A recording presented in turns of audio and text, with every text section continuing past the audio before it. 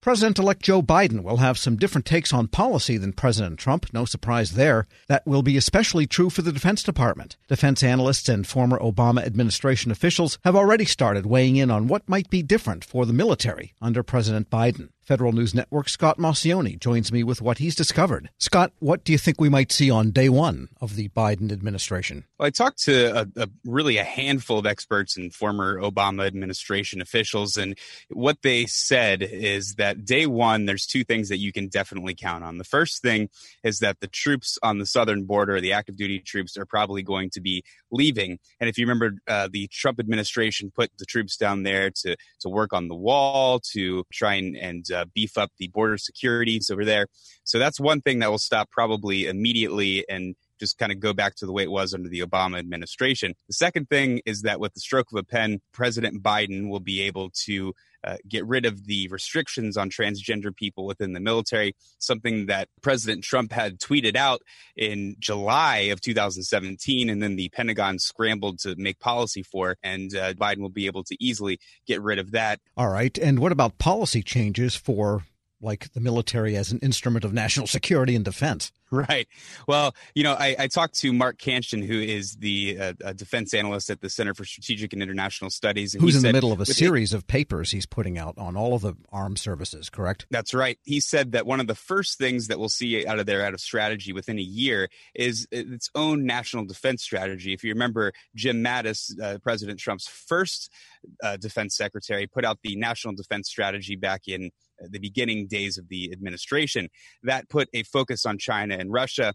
That's something that we won't see different under the Biden administration. However, we will see some differences in the way that they approach those sorts of adversaries. One will be a more higher focus on multilateralism, on diplomacy, and more money into things like the State Department and ways of trying to deal with these threats. Another thing that we're probably going to see is a continued push for space and cyber type domains, warfare within those domains, something that the Trump administration and the Obama administration both put a lot of time and money into. And then finally, one thing that we're going to see is that a continued push toward reforms and business practices within the administration. And that just really is cutting duplication, waste, and all those sorts of things. Now, under the Trump administration, they worked to cut the Fourth Estate. That was part of the defense-wide review. And if you're not familiar with the Fourth Estate, it's sort of these agencies that are not under any of the military services, like the Defense Information Systems Agency. We might see a continued cut there, but some people have warned against cutting that too far. That includes the DoD education activity and commissaries, things that are ripe for efficiencies, but also are very highly ranked benefits for military families. We're speaking with Federal News Network Scott Maucione. And, of course, the real expression of values comes in the budget. And you've got a lot of acquisition programs contemplated, such as a larger fleet of smaller, less expensive ships. That was a recent shift that the Trump administration had initiated. 500 instead of 300 ships and more corvettes and so forth, that kind of thing, just for the Navy. What are some of the budget trends we might see? Right. Well, under the Trump administration, we saw every year there was an increase in appropriations for defense. If you include 2021, right now it hasn't passed yet, but it's likely to pass at some point, even though we're 6 weeks here into the fiscal year. But I think under the Biden administration and what I'm hearing is that it's going to be a little bit of a flat budget. And that's not just the Democratic kind of mindset.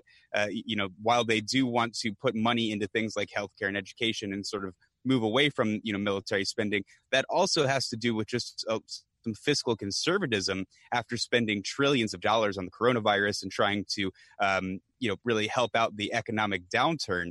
So one of the things that they're going to be doing is just kind of belt tightening and trying to deal with the debt. Now, another thing to keep into consideration is that there is a legitimately sized wing of the Democratic Party that thinks there should be less money going to the Defense Department and more toward other parts of the government, like I said, healthcare, education, those sorts of things.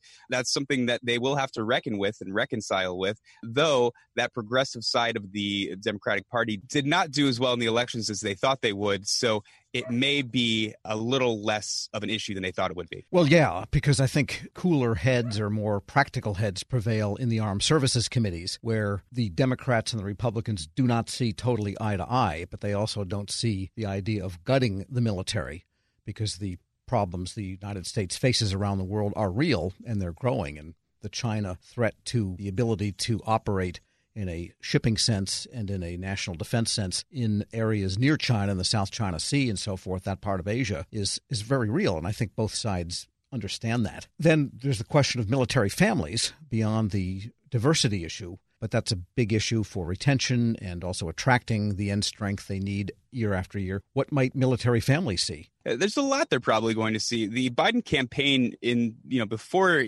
Biden was even elected really held a handful of issues surrounding military families. And that included paying service members a competitive wage to keep up talent. That's something the Trump administration also did by adding increases in pay every year under the Trump administration. Also providing military families with the resources they need and support for military children. That's putting an emphasis on childcare and also rethinking the way that permanent changes of station happen. So, right now, a lot of service members have to go to certain bases to do training. They might do that virtually or through a hybrid learning situation to keep service members at home more often so they can hang out with their families, do the things that they need to do.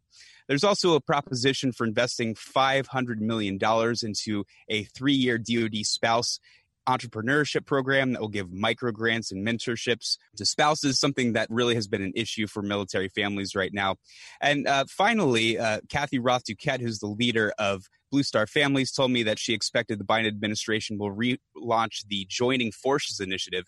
And that really sought to address the issues between military families and the civilian world, sort of creating this cross-sector collaboration. And they expect Jill Biden, Joe Biden's wife, to probably head that. Federal News Network, Scott Maucione, thanks so much. Thank you. Check out his story at federalnewsnetwork.com.